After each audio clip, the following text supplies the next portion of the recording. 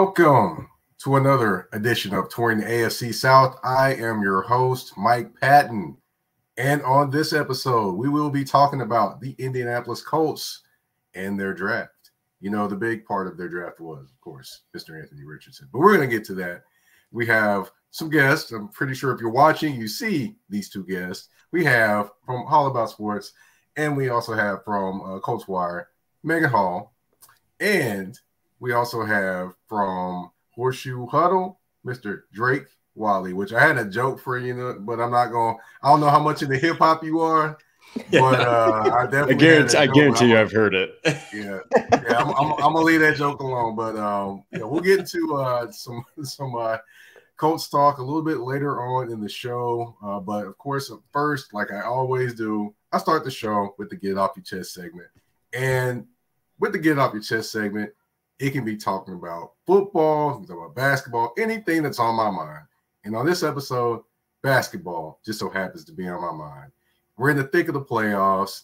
We're at conference semifinals. They're coming down to the end. You know, you got the Lakers up on the Warriors. You got the Heat that are basically doing their thing. You got the Celtics that are, sucking wind versus the 76ers. And you got the Nuggets that are up on the Suns right now after that tremendous beatdown that they put on them in the last game. But what I want to talk about is a couple years back, the bubble. Now, with the Lakers being up right now, and you got the Boston Celtics, the Miami Heat looking like the Heat team that went to the finals in the bubble, a lot of people have started to think about that magical year of 2020 when the bubble happened.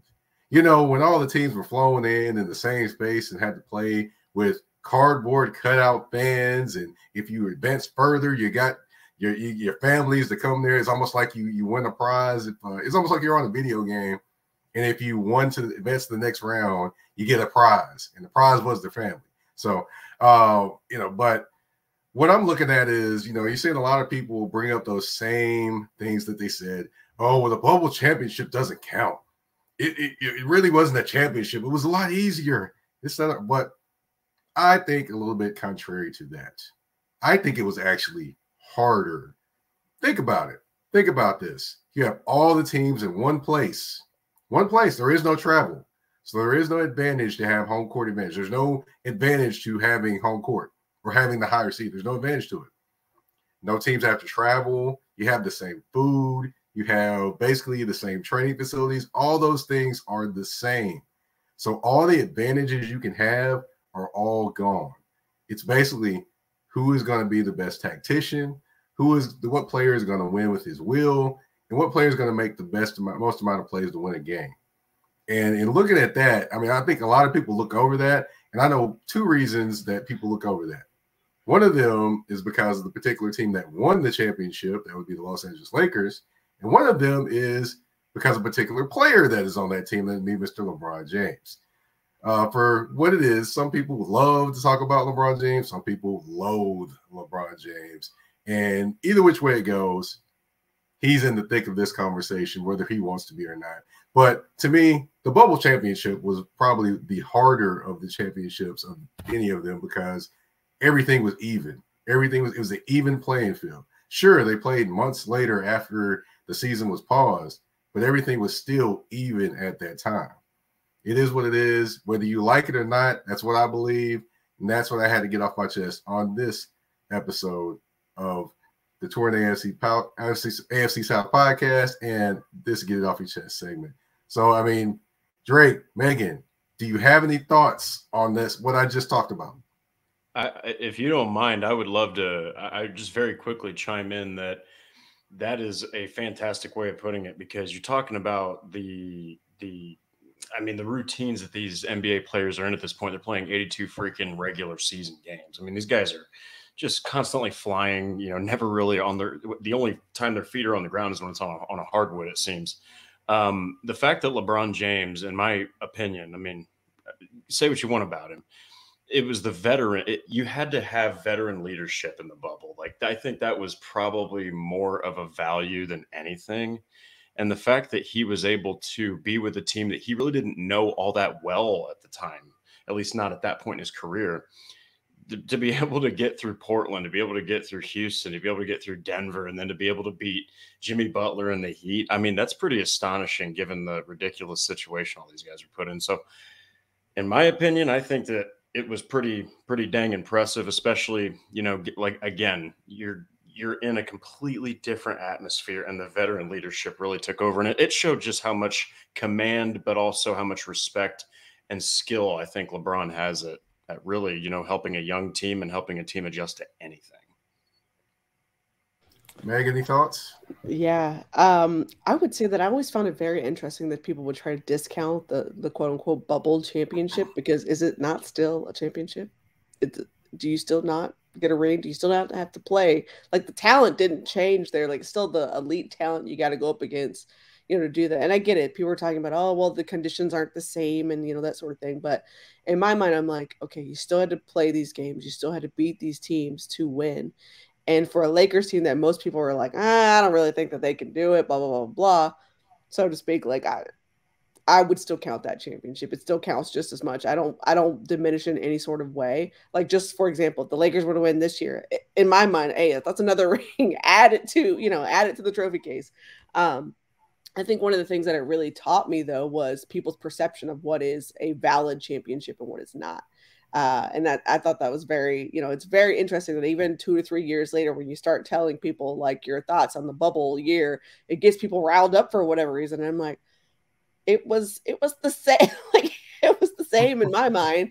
The fact that we even had sports going on at that point, you're thankful that you could still watch, your favorite players. So I think people have to they have to take that in consideration. There is no asterisk for me that it's a championship is a championship. So yes, a win is a win is a win is a win. Okay. All right. That is the Get It Off Your Chest segment. But of course, we're going to transition over to football. And we're going to talk about a team that is trying to get a win, then a win, then a win, then a win. That would be the Indianapolis Colts. They started out this year not so well this past year against the Houston Texans, of course, played to a tie, which, I thought the Houston Texans were actually, I was like, okay, Houston Texans got something for us. And no, they didn't. They didn't have nothing. But the Colts kind of didn't have much for us either. You can say the same for the Titans at the second half of the season too. The only team you really can't say had something for everybody was the Jacksonville Jaguars when they got on the hot streak. But this offseason, definitely a little bit of thinking, of course, with thinking about a new head coach as well. You bring in Shane Steichen. And with any new head coach, he's going to want his quarterback. And the excellent or interesting thing about the Indianapolis Colts, they've had a merry-go-round of veteran quarterbacks. Now, this year, though, they decided they were not going to go to the retirement home or the almost retirement home to get their quarterbacks. So this year, they decided they were going to draft one. But we're going to get to that first. But we're going to get to that. But I want to talk about leading up to the draft. Now, there was talk about a particular quarterback, or, a Will Levis, or there was a Anthony Richardson, or maybe C.J. Stroud falls to them at 4. There was talk of that. Now, be honest, which quarterback did you honestly think that would be, with the horseshoe on the side of the helmet being your quarterback as the draft kind of led up?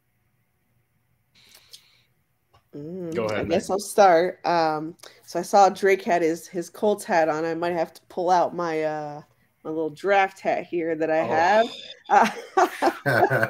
Put that on here after I answer here, just to get in the mood. But honestly, I'll say this. And I've spoken at this at length, but Bryce Young was actually my quarterback, all QB1 through and through. And I knew it would have been a pipe dream, but the Colts just so happened to land him, right? So I kind of wrote that off a long time ago. I was like, all right, Bryce Young's not going to be there at 4. Like, somebody's going to take him. But when all the CJ Stroud talk happened over like maybe 2 weeks before the draft, and, his stocks plummeting and all these crazy, ridiculous stories, it's Lion season, of course. It became, hey, CJ Stroud could be there at 4, so to speak. So in my mind, my little mock draft, my one and only mock draft that I did, had CJ Stroud as the quarterback there. So I was like, oh, there's hope. There's possibility. I had him as QB too. But I wasn't going to be upset if that didn't happen. I kind of suspected it wouldn't, that he would also be gone before it got to us. So in my mind, it was like, okay, realistically, is this Anthony Richardson or is it Will Levis? I picked Anthony Richardson. I thought that the Colts were also high on him as well. Thought it would have been a phenomenal fit with Shane Steichen and Cam Turner. I think for the Colts, I like the quote they said, hey, all these quarterbacks had something, a knock against them. Why not take the one with the most upside? And that's what they did. And I figured that they might bet on the upside there. One of the things that I think that you've not seen the Colts do in quite some time is properly put some support behind a young quarterback. Even back to the days of Andrew Luck, I felt like he did not have enough to succeed, which partially, I think, impacted him retiring early. So this is your chance, Colts, to redeem yourselves, to put the pieces around a young quarterback, give him the tools to succeed. If he does, great, that's phenomenal. If he doesn't, then you have to start looking at the reasons why. But I think you owe it to yourselves to start building from the ground up and be honest with yourselves about where you are. You're not just a quarterback away, because you need multiple pieces, but you need foundation first. So I was not shocked to see the Richardson pick. I was actually really excited because I'm not quite sure how I would have felt about Will Levis at 4. Not that I was like upset about it per se, but just I did not quite see the fit there. And I think that's where I would have struggled a bit to see, okay, what are they going to do here with Will Levis? But yeah, I think ultimately, yeah, it had to be Richardson for me. And with that, I'll do like he did, and I'll put on my Colts hat now so we can, reflect the moment. Okay, yeah. Now, Drake, I'll give the floor to you. Meg kind of summed it up and surmised it pretty well, I must say. Were your thoughts kind of in line with what she was thinking, or did you have kind of a different angle that you were going at? I personally, I think that I had overall Bryce Young was the number one for me. I think that the perfect fit for what the Colts were trying to do with the weapons that they had, and this is pre-Josh Downs, this is obviously pre-draft, but CJ Stroud I thought was the perfect fit just because Steichen preached accuracy. Well, then CJ Stroud calls himself a ball placement specialist, and with good reason. The dude was deadly accurate, threw some incredible passes at OSU, but then you started hearing more and more about Anthony Richardson, and I think that when it became clear that Steichen was going to be the head coach, that's when I wanted Richardson. My personal favorite was Anthony Richardson. But once he became the head coach, I was like, all right, it's down to either Stroud or it's Richardson. That's it, and they're only going to take Stroud if he falls to them. Well, it's nothing against Will Levis. I'm right there with Meg. I think that if we're talking 2021 Will Levis, you might be looking at the best quarterback potentially in that draft class with guys like Kenny Pickett and Malik Willis and guys like that. I mean, I'm serious. He was killing people in Kentucky, and then things kind of fell apart. So I think people kind of removed that 2022 season for Will Levis. But boy, when Anthony Richardson was picked, and Meg knows what I'm talking about when I say that I was happy. First thing, I was elated because I love the fit. I love the fit. I love the vertical passing. I like the running quarterback, the freak athlete. I could just see Shane Steichen probably biting his nails thinking that dude wasn't going to be able to be available. But Meg knows what I'm talking about when I say that I was so glad it was over, because holy cow, you got 4 quarterbacks. Not one of them is a consensus number 1 pick like Andrew Luck, and you don't know who it's going to be. Boy, you get some people that, they really want to let their opinions be known. So it got to the point where I was just thinking to myself, for all of Colts Nation, for the love of God in heaven, just pick a quarterback. And they finally did. I thought they picked the right. Well, one thing I will say is, and I've heard this a lot from Colts fans, is that they had a lot of Titans fans wishing that they drafted Will Levis, and then now the Titans ended up with Will Levis, which, I will say that, I have kind of, talked about his nicknames that he has been given, but I'll retire those for now. But definitely wishing the kid well, and hopefully he proves a lot of the doubters wrong. But getting back to the Colts, we gotta keep it on track. All right, I've got to ask. I'm going to send this one to you, Meg. What do you think has kind of set him apart from everyone else in terms of the other top quarterbacks since he's been drafted, in your opinion? Yeah, I think the easy low-hanging fruit is to say the athletic side, right? Just a freak athlete at quarterback. He's basically a tight end playing quarterback, that's what you think when you look at him. He's massive. But for me, the what I loved about him was just his humbleness, his character. Listening to him talk, you could tell the kid's very, very bright. I love the way that he was super grateful for the opportunity, but knew, what was in front of him. It's a right balance of confidence and right balance of, hey, I'm still very young and I'm learning here.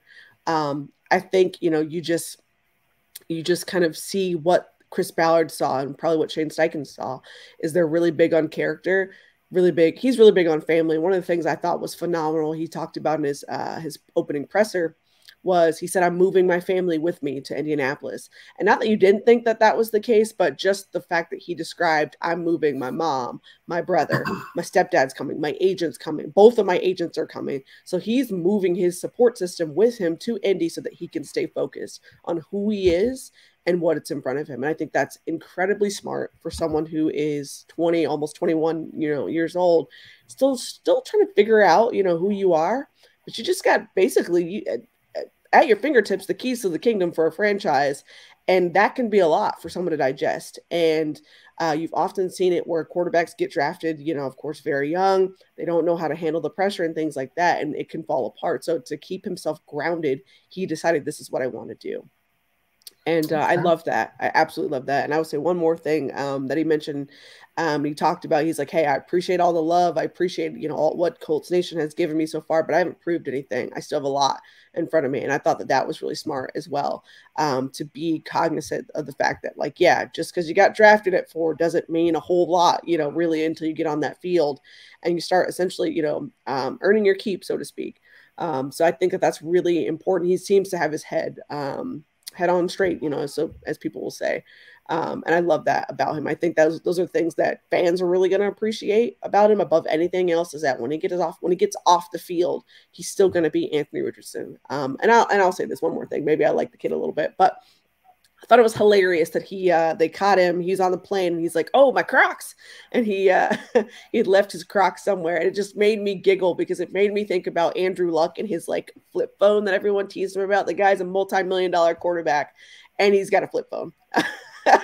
So it gave me that sort of like vibes of like, yeah, this dude like he's got his priorities on straight. He's like, where are my Crocs? I need those. So loved it. Yeah.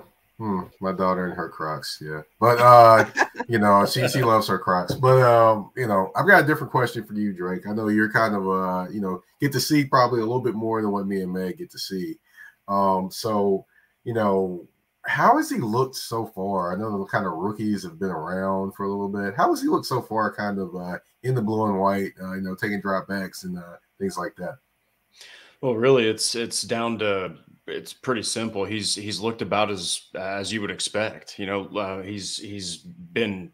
I mean, when they finally let him uncork some passes, they looked absolutely wonderful. I think he had like a 55-yard bomb. I believe, I can't remember if it was Cody Crest or I might be getting that wrong. But one of their recent undrafted free agents caught that pass, and he's been connecting really well, which is huge with Josh Downs.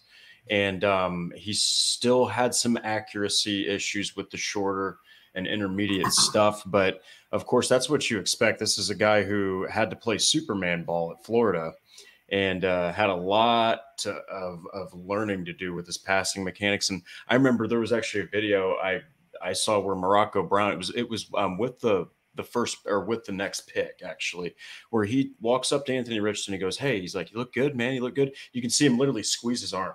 He's like squeezing this guy, like, he's like thinking, good Lord, this dude's I think they said Micah Parsons. Someone said he's Micah Parsons playing quarterback, basically. And he goes, "What have you been working on? Like, what have you been working on, man? Tell me." And he goes, in his very deep yet young Anthony Richardson voice, he's like, "I've been working on my footwork. I feel like I want to, shore that up. Don't want it to be sloppy." So this is a guy who knows his weaknesses. He knows he's walking into the NFL very, very, very inexperienced. So, but as far as camp looks, I think that he's honestly looked about what you expect up to this point. But man, there's been moments where you're like, that's exactly why they drafted him. Shane Steichen's got to be elated, and it just makes me feel more and more like they want him to start day one. Gotcha. I could definitely see that. And one thing he's got to learn is the changeup, man. He's got the fastball, just got to get the changeup. Yeah. He can't, 5 yards, he can't just throw it through him. They might catch it and then just go traveling for a couple yards with the ball.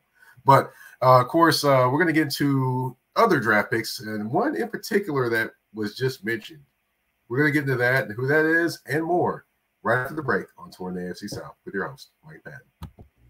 Whether it's local or long distance, Milligan Logistics has you covered. Milligan Logistics was established in 2020 with over a combined 15 years of experience in trucking, hauling, and logistics, along with over 50 years collectively of project management experience.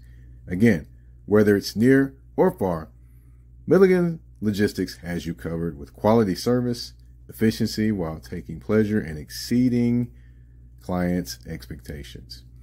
Need goods moved short or long distance? Milligan Logistics has you covered. Just reach out to them at 615-354-2618. That's 615-354-2618. Or you can send them an email at milliganlogistics@gmail.com. Again, that's milliganlogistics@gmail.com.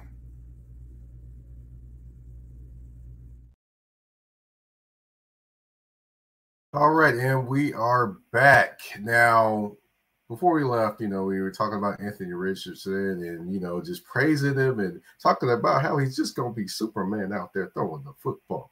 But he's got to have somebody throw the football too. And the Colts definitely added to that repertoire of players. They have Jelani Woods and Michael Pittman Jr., but, you got to sprinkle in a little speed, a little, scat, a little, take it to the house. That would be Mr. Josh Daniels. So they drafted him in the I believe the 3rd round, correct?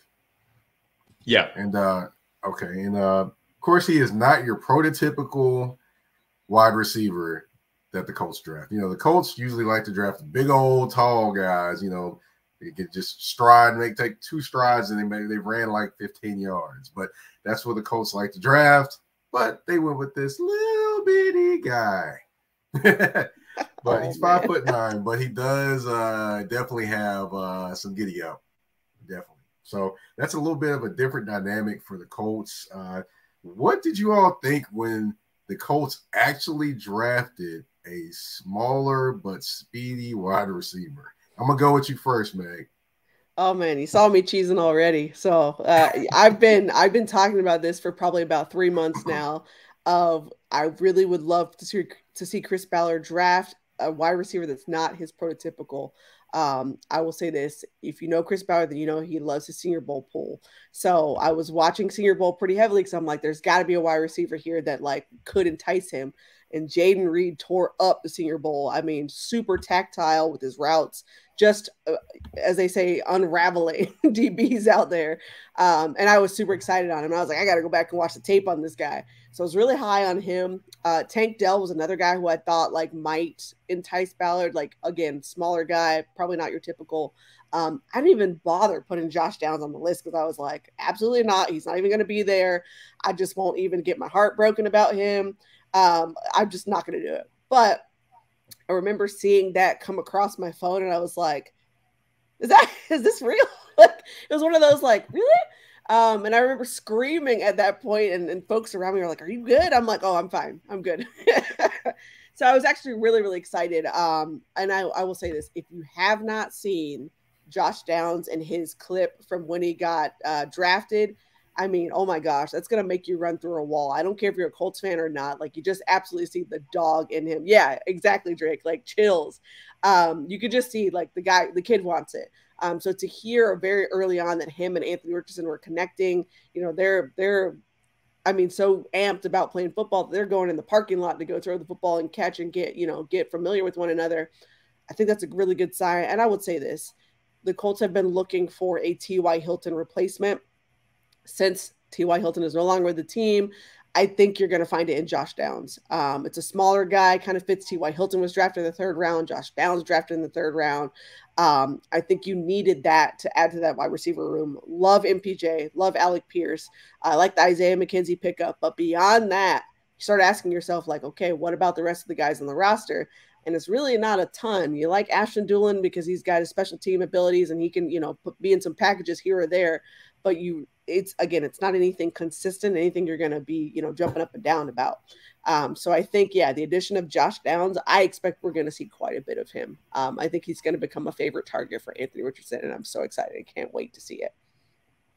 Now, I will say this. Let me just, some folks may have got mad at my comment talking about this little bitty guy. I did that. But he actually is 5'9". I will say myself, I'm 5'11". So it's not like I am just towering over him. So he's not really a short guy. So just want to, by football standards, yes, he is, but he's not really a short guy. Just wanted to clarify that for anybody. Be like, hey, what you doing talking about short people? Stuff like that. I mean, I took no offense to it. Good things come in small packages here. So I was like, well, whatever, Josh Downs, you go ahead and prove everybody wrong. Well, there we go.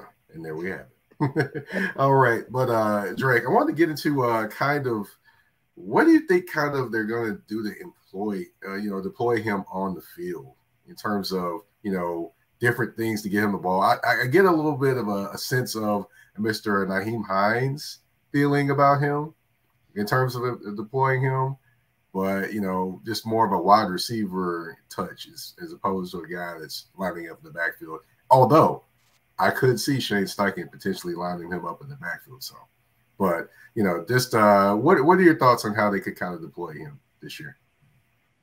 So actually, getting into that, I actually kind of wanted to touch on something that Meg had mentioned because on the Horseshoe Huddle, we've got a couple guys, Dustin Adams, Andrew Moore, and Zach Hicks, that wrote this Indy draft guide. And it was like 200 plus guys that, and how they fit the Colts. They had Josh Downs as he's arguably one of the best. He's a perfect fit, but they'll never draft him, is basically what they said. So the fact that happened, I just wanted to say my reaction was pretty much the same as Meg's. I was actually out in my backyard, and my neighbors were luckily not outside, tending to their lawn, because I was pretty dang excited for Josh Downs. I think that when it comes to his, how they're going to actually use this guy, first off, he is going to be such a safety blanket for Anthony Richardson. This is a guy that usually they, to quote Zach Hicks here, people don't talk about smaller receivers having a big catch radius. They don't talk about them. Usually, if anything, they struggle with catching because they have smaller hands. It is quite literally the opposite in every way with Josh Downs. This guy's radius is quite deceiving. It's actually huge. He catches everything that's within his grasp, and he is a crisp route runner that's only going to get better. And the way they're going to use him is, again, I got to go back to Zach Hicks on this. He just wrote a piece on the empty theory where you've got just Richardson back there, which is what Steichen did with Hurts. Like 15% of his dropbacks were empty sets. And that's just to exploit mismatches, make it 2 or 3 reads and get rid of the ball. I think they're going to do that. I agree 100% with Zach Hicks on that. I think you're going to see a lot of Anthony Richardson. If he hypothetically starts, he's going to be back there looking at 5 receivers set up against the defense and just pick one to get open. And it's a lot of times it's going to be guys like McKenzie, and it's going to be guys like Downs. Don't get me wrong. He's got that deep ball. He's going to get it to Pierce and MPJ. MPJ is going to get his targets, and Jelani Woods is going to dominate in the red zone. But look for guys like Josh Downs and McKenzie to potentially surprise you with a lot of volume. All right. Now, it's funny that you mentioned the 5 wide receiver set, and I'm going to get back to that a little bit later because I have something I want to talk to you all about.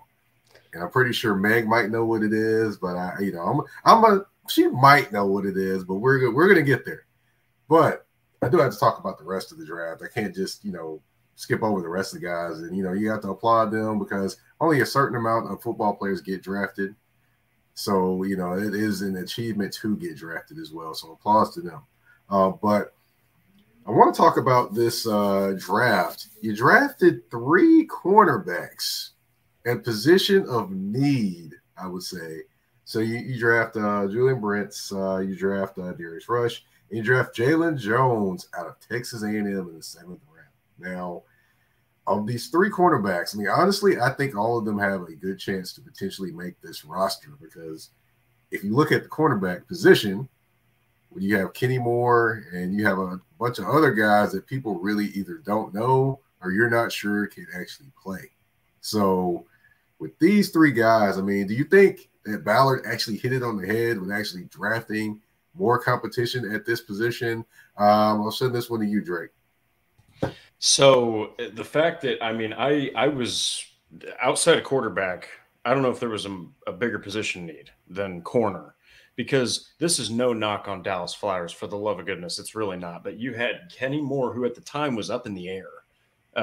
But now you've got Kenny Moore pre-draft, Isaiah Rodgers Sr., and then Dallas Flowers, who is really a return specialist who's still trying to learn how to play cornerback, and then a couple assortment of like practice squad guys or guys that are just depth pieces. So I honestly thought that they would sign Shaquille Griffin. I thought that was done deal. It fits Gus Bradley. He's still young. But the fact that they got 3 corners and they got the one they really wanted in Brent's without even having to pick him when they had the spot. Then they get Darius Rush when he's in the 5th round and he's a 3rd round prospect. And then they get Jalen Jones in the 7th round when he's a 5th round prospect. And I mean, each one of these guys, especially Julius Brents, man, I mean, you're talking about a guy, I don't know if there's ever, I think he has the biggest wingspan of any defensive back that's ever been drafted. I don't know if I remember that correctly, but he's a freak. I mean, you can't tell me Gus Bradley wasn't like, please, for the love of God, go get this guy. Do whatever you have to do to get him, because he's going to be great in zone. He's going to have to learn how to play man a little bit better. But I think that they needed this really bad, and I still do think they're going to sign somebody, just maybe not like a Shaquille Griffin type of like level player. Now let me just say something. Let me introduce a term. I mean, Meg, you might know this term. Actually, this will be new to you. This will be new to you probably too, Drake. But you're talking about players that are out there to fill roster spots and things like that. I have a term for them. I call them alphabet soup, because, you know, you got all them letters and numbers and names and all that stuff all into whatever. But really, it's just alphabet soup. It's going to get ate up and disappear. Basically, it's alphabet soup. That is awesome. That's good. So, that's good. You know, so basically, you had 2 corners in alphabet soup. Basically, as far as adding to the team, I definitely could say, yeah, you definitely added to the team. You added some players you needed, and you added some competition, which is very, very key. Which, you know, I definitely think there'll be a veteran guy. I honestly think it'll be closer to camp than it actually will be. It won't be June. I think it'll be more in camp, and also with, you know, the way rosters are kind of fluid these days. Maybe somebody comes out of retirement, perhaps. You never know. You never know. You know, people can't get enough of football these days, especially former players. But you know, what other Meg? I'm gonna send this one to you. What other players do you think were kind of good picks or good moves for the Colts as well? You know, and of course, if you need a kind of refresher of who they drafted, I do have that right here. So do I. I had to pull it up myself so I didn't forget anybody. My memory is pretty good, but 12 picks, and hey, you're bound to forget someone. So I will go. Some other really good picks. Blake Freeland was a really good one that I thought was solid pickup for them. I would also say was not shocked to see them draft safety, but I thought Daniel Scott out of Cal was a solid pick there. There's one more that I thought actually 2 more that I thought were really good. So Evan Hull tore it up at Senior Bowl, had a really good Senior Bowl, and then was hilarious at the combine. He was running all of his drills into the end zone when he was finishing. I mean, just absolute every single drill into the end zone, like taking off running. And in my mind, I jokingly had said, how hilarious would that be if that's his end zone that he's like running into, like his new end zone? And that was like a joke. And then when I saw that the Colts drafted him, I'm like, all right, Chris Ballard, thank you. You can thank me later. But I thought it was a really solid pick. This is not a slight to anybody that we, currently have sitting behind JT, but certainly you need some more dynamics back there. I think I'm not particularly confident in what their plan is with Zach Moss. I have no idea. It was very unclear towards the end of the season. Like there wasn't really consistency in the way that they utilized him. So I would be curious to see what happens there. And while I do like Dion, again, not really quite sure, like, if he makes roster again. I mean, you've got some competition now there, behind JT, but I think Evan Hull's going to be phenomenal. I think behind Taylor, and I look forward to seeing him play. There's one more that I thought was really interesting, was Titus Leo. I had to go look the guy up. I'm not even gonna lie to you. I was like, wait a minute, who? Come on, you don't know Wagner University, Meg? I did not. No, the funny thing is, though, so Titus gets drafted, and I'm like, okay, I have no idea who this guy is. But then Jake Witt gets drafted. I'm like, oh, I've had that guy mocked to us in the late rounds for a couple of weeks now, and I'm like, so it's just interesting. Again, like you get in the later rounds and you start trying to rack your brain on where you've seen these guys. But I thought that was a very interesting pick as well. Some places have him listed as an edge. Some places have him listed as a linebacker. So I'll be curious to see how they utilize him. But I think with the loss of Bobby Okereke to the Giants, like now you got to start thinking about like what your linebacker depth looks like there. Zaire Franklin obviously did a phenomenal job with Shaquille out. And I think EJ Speed will be fine, of course, in his role as well, but can't hurt to have extra folks there. To Drake's point earlier, the linebacker core is very much similar to the cornerback core, where a lot of the depth guys are also special teamers. So you need folks who their first, I guess you could say, part of the position is, hey, I play linebacker first, or hey, I play corner first, instead of the other way around where, oh yeah, I'm a special teamer. And sometimes I kind of, step in for depth reasons. So I'll say this, overall, I thought the Colts did really well at filling lots of positions of need. It wasn't necessarily just a plug for need, but certainly when you come away with 12 picks, like it's almost impossible not to at least get all of your needs there. But I thought they did phenomenal in getting some depth, and then they signed, 15 undrafted free agents. So yeah, they're going to have some tough decisions to make here once cuts start happening. Yeah, or they're going to have a nice bit of alphabet soup. But going on to the next thing, you got the good things, but you always got to talk about the bad things. And I have a bone to pick with Ballard. I do. You have Mo Alley Cox. You have Kevin Branson. You have Jelani Woods. Then you go draft Will Mallory at tight end. Why? Why, Ballard? Why? You got one more, too. You got Drew Ogletree, too. Yeah, I know. Drew Ogletree. So, I'm like, you just waste a draft pick on a guy. You really don't need him. But, hey, maybe we'll bring him in for a camp body or something. We just draft him for that. We got 12 picks. We can draft somebody for that. But honestly, just being honest, I kind of did not understand that draft pick when the tight end position is not really a position where I'm like, okay, cool. I need somebody there. The only team I could say that the two teams I could say that, or three, I could say that in the division that needed someone at tight end, that would be the Titans, that would be the Texans, and that would be the Jaguars. But not the Colts. They got everybody there. So that just me. Drake, can you help me? Can you help me understand this? Why they drafted this man? I share your sentiment there. When it happened, I actually said to myself after the Daniel Scott pick, "Oh, it looks like Ballard's not going to get himself a tight end this time." And then they did. And at first I was like, "What are you? What is this? What could possibly be the need?" I mean, you're talking about. Potentially, maybe they're thinking Pharaoh Brown might not make the roster, but they did bring him in to be more of a blocker.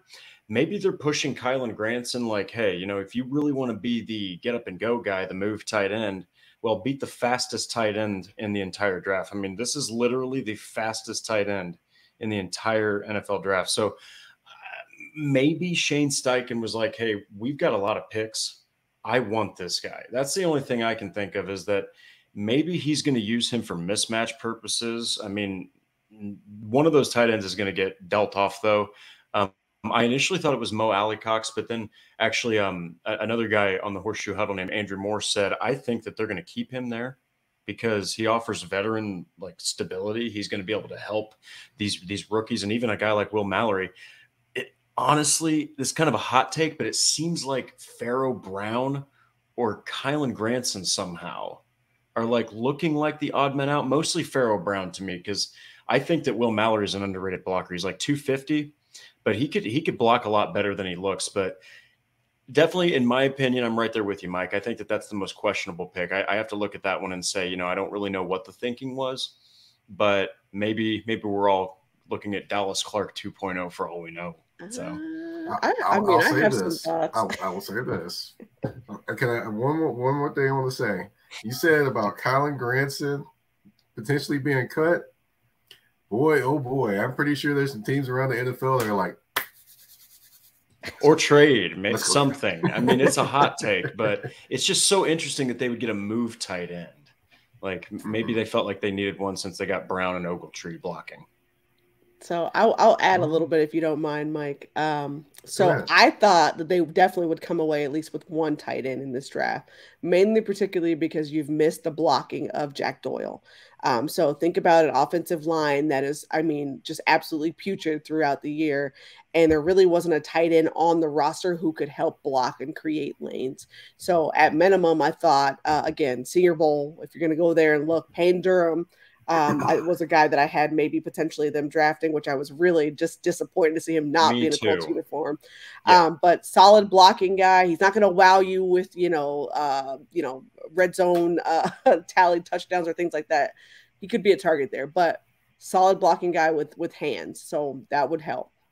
Here's where I differ on the tight end take is that Mo Alley-Cox, they paid him to be the guy only because Jack Doyle wasn't on the roster anymore.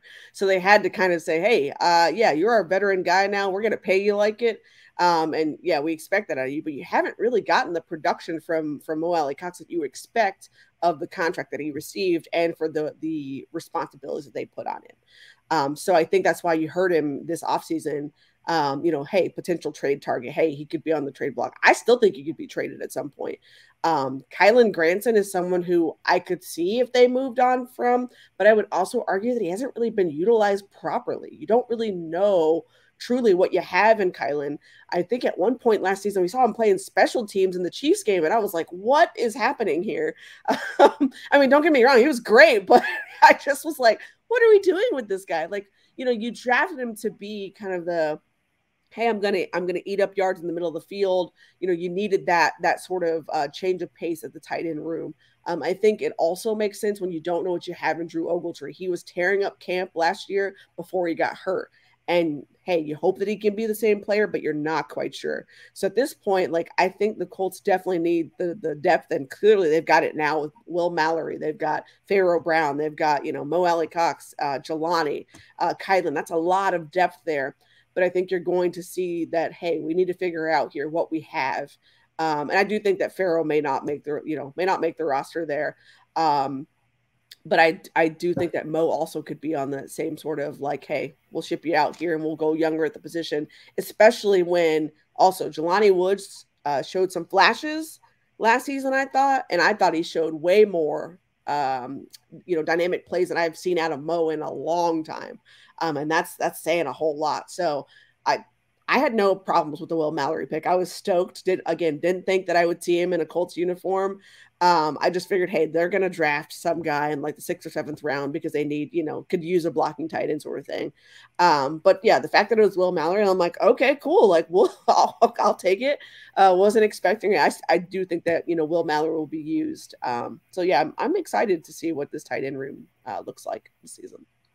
Now, I will say this: there is always a possibility that you don't see Will Mallory in uniform. He could be in street clothes. There's always that possibility. You just steal my joy. Hey, I do have to pick a little bit. It wouldn't be me if I didn't. I know. Joy. Well, we do have a little bit of comments in the we're in the AFC South inbox. Of course, Sarah Small. Yep. Said her buddy is Dallas Clark. I miss him. Yeah, I'm pretty sure the rest of the division does not miss 44 running all over people. No. But hey, definitely he was a very, very talented tight end and very talented player for the Colts during the Peyton Manning era. Now, we have finished talking about the draft. Everyone's giving their thoughts. Of course, Anthony Richardson, Josh Downs, the other players that were drafted. We don't want to slight them at all. But at the end of every show, we have a game. There's 5 questions, 2 answers, and 1 choice. You have to pick one. We're going to make it short, sweet, and quick. Is everybody ready? Drake, Megan, you ready? I'm good. Ready. Go. Let's do it. All right. Reggie Wayne or Marvin Harrison? Which is the better wide receiver? Which one are you taking as your wide receiver? I'm going to go with you first, Megan. Let's keep it quick. Let's I'm make going an to answer. Reggie Wayne. Okay, go ahead, Drake. I also have to go Reggie Wayne just because of what he did with Andrew Luck in his first year. All right. Well, I'm going to say that it's pretty smart of both of you to go with to say one person's name and not say the other. See, I was the only person that said that man's name on this show. See, now I gotta watch my back. The streets is watching. But as far as the next one, we've got Jacoby Brissett or Phillip Rivers. Which one did you like as the Colts quarterback more?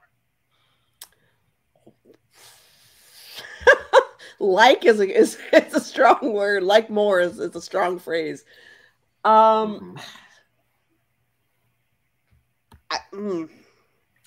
say I liked the Phillip Rivers signing, but overall I'd say I like Jacoby Brissett more because I was rooting so dang hard for the guy because of what happened with Luck and how he got thrown into the starting position.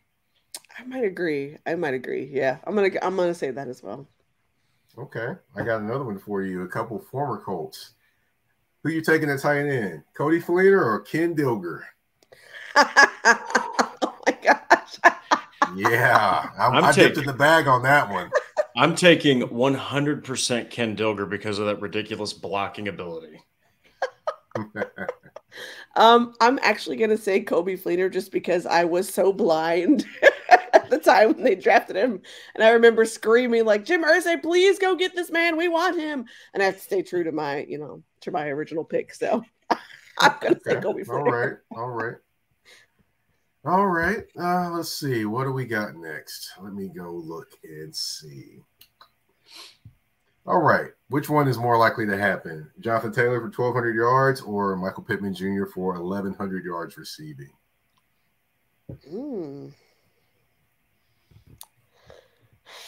That's a thinker. Yeah. They say that. I'm gonna quote Jemele Hill. This is where the controversy happens.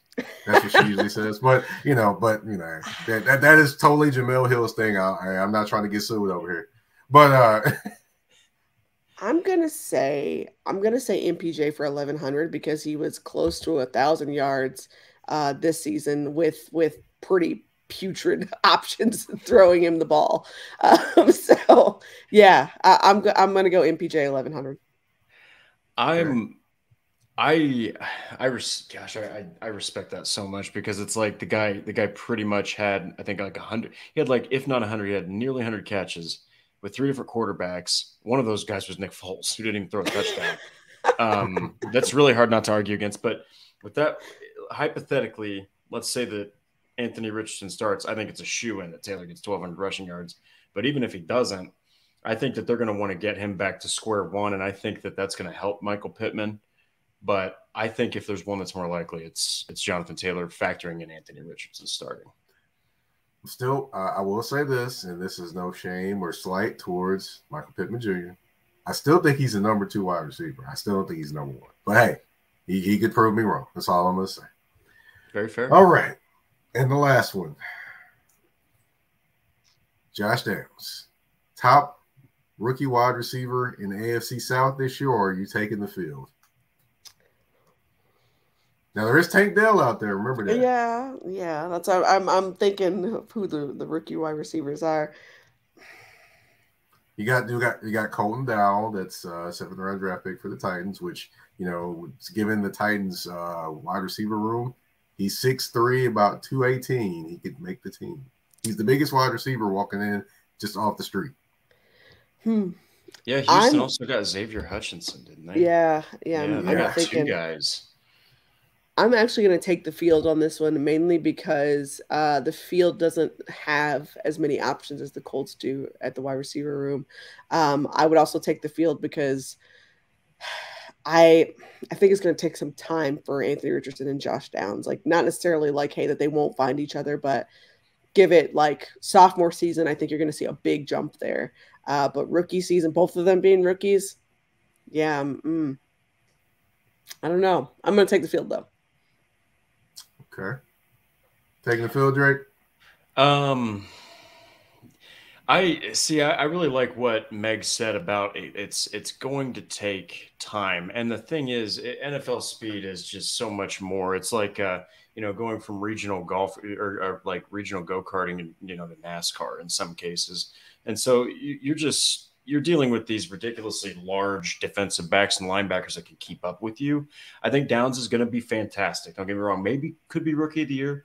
But I think if we're talking about the accuracy of CJ Stroud, I think if we're talking about how they're going to figure out ways to get Tank Dell the ball, that's really hard for me not to think that he might not even lead the team in catches. I mean, they got nothing. There's no more Brandon Cooks. So it's like Nico Collins, Dalton Schultz, Robert Woods.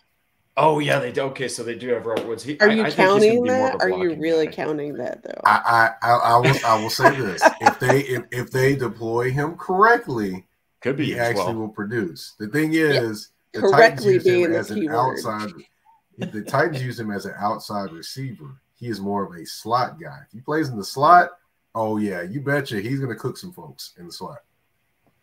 Yeah, that's fair. I'm going Tank Dell, though. I think he's going to have an incredible season, but it'll come down to those two, I think, between Josh Downs and Tank Dell, for sure. All right. Well, that's 5 questions, 2 answers, and 1 choice. Both of you are off the hot seat. And that is the end of the show. I want to thank my guests, Drake Wally and Meghan Hall, for coming on the show. And if you can, ladies first, Meg, tell everyone where they can find you on social media and, of course, what all you're working on as well. Yeah, so you can find me on Twitter and Instagram. It's at the Meghan Hall. You can also find me on TikTok. It's Hall About Sports Pod, POD. You can find me on YouTube, Hall About Sports, so it's a play on my name. And of course, you have hallaboutsports.com, which is a brand new website that I started, which is all my passion projects, things I just feel like ranting about. If you want to hear from me about other subjects that aren't Colts football, that's where you go for that. But otherwise, coltswire.usatoday.com. You can find all the latest content from me and the staff at Coltswire. And shout out to the brand new writer, Cody Felger. He's brand new, like this week new. So just shout out to him. We got 2 Codys now on staff, which is always fun for the chaos. But yeah, I wanted to shout him out because he's just joined a wonderful staff, and we're excited to have him. So. Well, now he's only known by his last name because you had 2 Codys. But I just start saying whole names. I'm like, hey, Cody, this guy, Cody, that guy, and that's the only way I can do it. Yeah, I hear you there. Well, Drake, you're up next. Tell everyone where they can find you on social media and what all you're working on. Yeah, so you find me at DWalsterDrake on Twitter, and working for Horseshoe Huddle for SI, which is the channel for the Indianapolis Colts and Sports Illustrated. That's at Colts on FN. Can't talk today. And then we just recently, myself and my co-host Andrew Moore for our podcast, just partnered with all the platforms. So you can find us at Horseshoe Huddle on Apple, on Google, or whatever you listen to. And then, of course, Horseshoe Huddle on YouTube. And, stay tuned for a lot of content. I know that Meg knows what I'm talking about when, once training camp starts getting underway and once OTAs start getting underway, the content just doesn't stop flowing until about, July. So definitely keep reading up. Definitely. Thank you all again for joining me to kind of break down the Indianapolis Colts draft. Thank you, everyone, for listening and watching Touring the AFC South with your host, Mike Patton. We're out.